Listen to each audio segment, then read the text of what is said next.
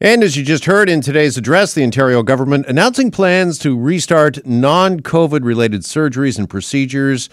Ontario Health has put together recommendations and guidelines for hospitals. Now, these hospitals will have to put together an oversight committee, create COVID-free zones for procedures to take place, and also utilize virtual care, all part of this process.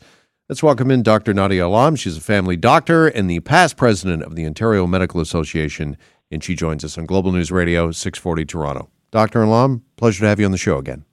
Mr. MacArthur, thank you so much for having me. All right, first off, what do you think of the plan just rolled out by the government this afternoon?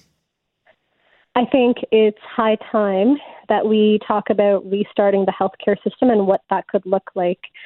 I am concerned with how it's going to roll out. The healthcare sector is not really great at being able to communicate between various facets of the system, right? Hospitals have trouble communicating with the community sectors, community organizations and services have trouble communicating between themselves. There's trouble communicating with central government as well as regional arms. And a lot of this is very dependent on all of these pieces, all of these necessary pieces of the healthcare system being able to communicate quickly and effectively with one another, and that part worries me. Is that because the healthcare system in this province, and maybe just not in Ontario, but in Canada's in general, it's just become this monstrosity and this bureaucracy that's just so hard to navigate, not only for families and patients, but also for doctors and medical professionals? Absolutely. You've hit the nail right on the head. It is a very complex system. It's very dependent on where you are. Healthcare in downtown Toronto is very different from healthcare up in Kenora or even healthcare in my neck of the woods, Georgetown. It's people try. A lot of people try to make things run smoothly. They spend a lot of time and effort making sure that patients have the information that they need, specialists have the information they need, family doctors have the information they need, hospitals have the information they need, home care services have the information they need, and yet it's still incredibly fragmented. It is very difficult to coordinate. It is very difficult to get everybody on the same page. The patient, and my patients talk about this a lot, they end up feeling like messenger birds between the various parts of the system. It's tough. Yeah, what is, Dr. Alam, the thing that you've heard here this afternoon that alarms you the most? I just, in the introduction here, outlined just really briefly some of the things that hospitals are being asked, including oversight committees, to put together. Is that of concern for you, or is it something else? I think the logistics are of concern to me. There's, again, a lot of back and forth between the oversight committee, between the regional oversight committees, and between the doers in the system, right? Information that goes from the committee down to the level of the surgeon, anesthetists like me, nurses in the OR, patients, people who coordinate all of that. There's a lot of permission seeking and signing off and making sure everything's working well together. I worry that it's become so complex that it'll slow everything down. And the healthcare system has already had to slow down a ton for COVID-19, for this pandemic. Yeah, and time really is, doctor, of the essence here, right? I mean, we're talking about patients who have had their surgeries postponed or maybe even in some cases outright canceled for the time being. And just how critical, I mean, can you put it in some sort of terms for us, just how critical is the situation right now for those patients that are suffering from something non-COVID related?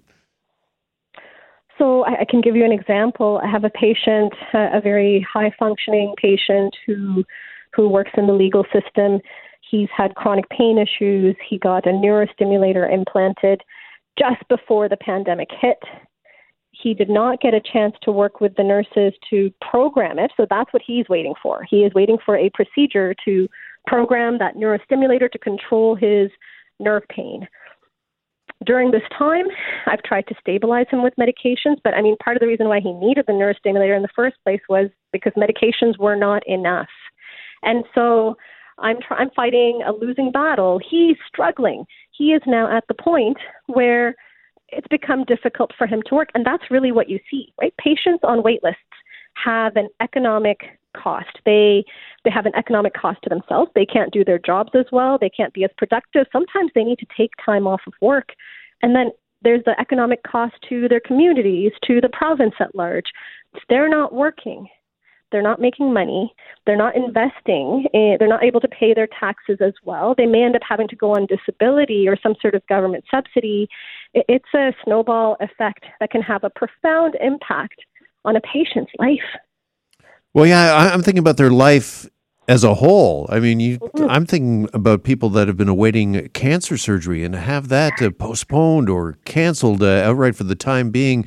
Not only physically is that not good news, but I would have to imagine mentally as well, the anxiety that would create. I mean, if you're there and you want to battle, you've heard you've got a cancer diagnosis and you're ready to fight the fight of your life and you want to battle, you want to get in there, you want to get in and battle. Well, you feel like a ticking time bomb, right? You don't know when the cancer will spread to the rest of your body and make it too late. And while I understand and know that physicians are working hard to get in the most urgent of procedures, they are doing their best to advocate for patients, get them on the list, get their procedures done, get their surgeries done, all of that. Even before COVID-19, we had long wait lists, even for cancer surgeries. And my worry is, without a system that communicates well, that coordinates very well, that is seamless in the patient experience from start to finish, without a system like that, the patients whose care has been delayed or disrupted by the pandemic already, they're going to end up in more trouble. They're going to end up not just with emotional suffering, they may end up with life-threatening conditions that actually reach a point of no return. And that's the part that keeps me up late at night, I have to say. Joined by Dr. Nadia Alam, past president of the Ontario Medical Association, as we go over some of the framework just announced by the Ontario government to resume non-COVID procedures in Ontario hospitals. Dr. Alam, I'm wondering, do we also have any idea how long, I mean, obviously the medical system, our healthcare system is playing catch-up now when it comes to this non-COVID related these procedures. Do we have any idea how long it's going to take to remove that backlog? Just how far behind are we? We've got a lot of problems that we need to fix going into that if we have any hope of touching that backlog and being able to make a meaningful difference before we hit flu season. A lot of family doctors and specialists are struggling to keep their practices afloat. The government has provided some form of an emergency loan.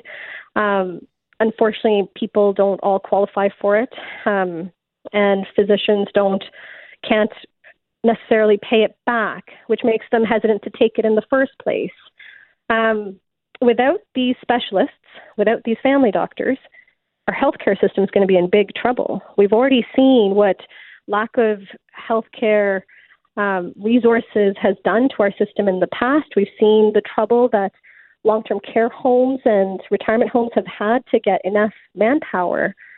If our physicians start to go, if we start seeing that close down, all of those patients who are waiting for a family doctor or who are waiting to get a surgery done or who are in a queue somewhere are going to have to start up in another queue. And that's going to have a profound impact on the backlog. There's pieces like that still need to be addressed in a good way, in a helpful way, in a meaningful way for us to be able to have any hope of catching up on this backlog. All right, just finally, I want to ask you what might be a difficult question. I don't know, maybe it's an easy question. What is the lesson we need to learn coming out of this? I mean, if we see a second wave in the fall, I've seen a lot of talk about there should have been hospitals which were COVID hospitals and other hospitals were deemed non-COVID hospitals in which these elective surgeries and cancer and cardiac surgeries could have continued and happened. Is that the lesson here, or is there something else, do you think? It's a really good question. I'll confess, I'm not a public health specialist, first of all. My specialty has been family medicine and anesthesia. I'm very much on the ground, in the moment, type of physician who's looking at the patient who's sitting in front of me and trying to deal with the patient who's sitting in front of me, as opposed to looking at the population as a whole. I think the lessons that public health will draw from this will be important. And it'll be important to see What did we learn from the SARS epidemic? What did we put in place here? And then what have we learned going forward? COVID-19 has exposed a number of cracks in our healthcare system. It's shown how many of our healthcare human resources are dependent on the gig economy, for example, right? We heard of PSWs who work in a number of different long-term care homes because they don't have job stability or income stability working at just the one home, right? We saw that with our healthcare system. We saw how communication is difficult. We're getting mixed messages about when to start, when to stop, what to do. Community hospitals are struggling because all of a sudden their business has all dried up, right? They may not have seen the surges of COVID-19 patients, but they may have seen a couple of cases, but all of their business and all of their funding is having trouble just because of the fact that there's fewer people in the emergency department, fewer people in the hospital. Everybody's staying home. This pandemic has exposed a lot of things, a lot of important takeaways for our healthcare system, takeaways that we need to start working on and fixing. And I'm not naive. It takes a long time to build up a healthcare system. But if we don't start now, we'll never get there. And while I realize we're not going to get there before the second wave hits, we at least have to start so that when the second wave hits, we're better prepared. And maybe it is worth considering designating certain hospitals for COVID-19 care just so that other hospitals can continue. But until you make sure that you've got proper staffing, until you make sure that your human resources, right? 70% of our healthcare system goes towards human resources, people who take care of other people. Until we address that, we're going to be in trouble. Well, there's no doubt this pandemic has exposed a lot of cracks in every facet of life, including, of course, our healthcare system. Dr. Alam, really appreciate the time. As always, thanks so much for joining us. Thank you, Mr. MacArthur. I hope you have a good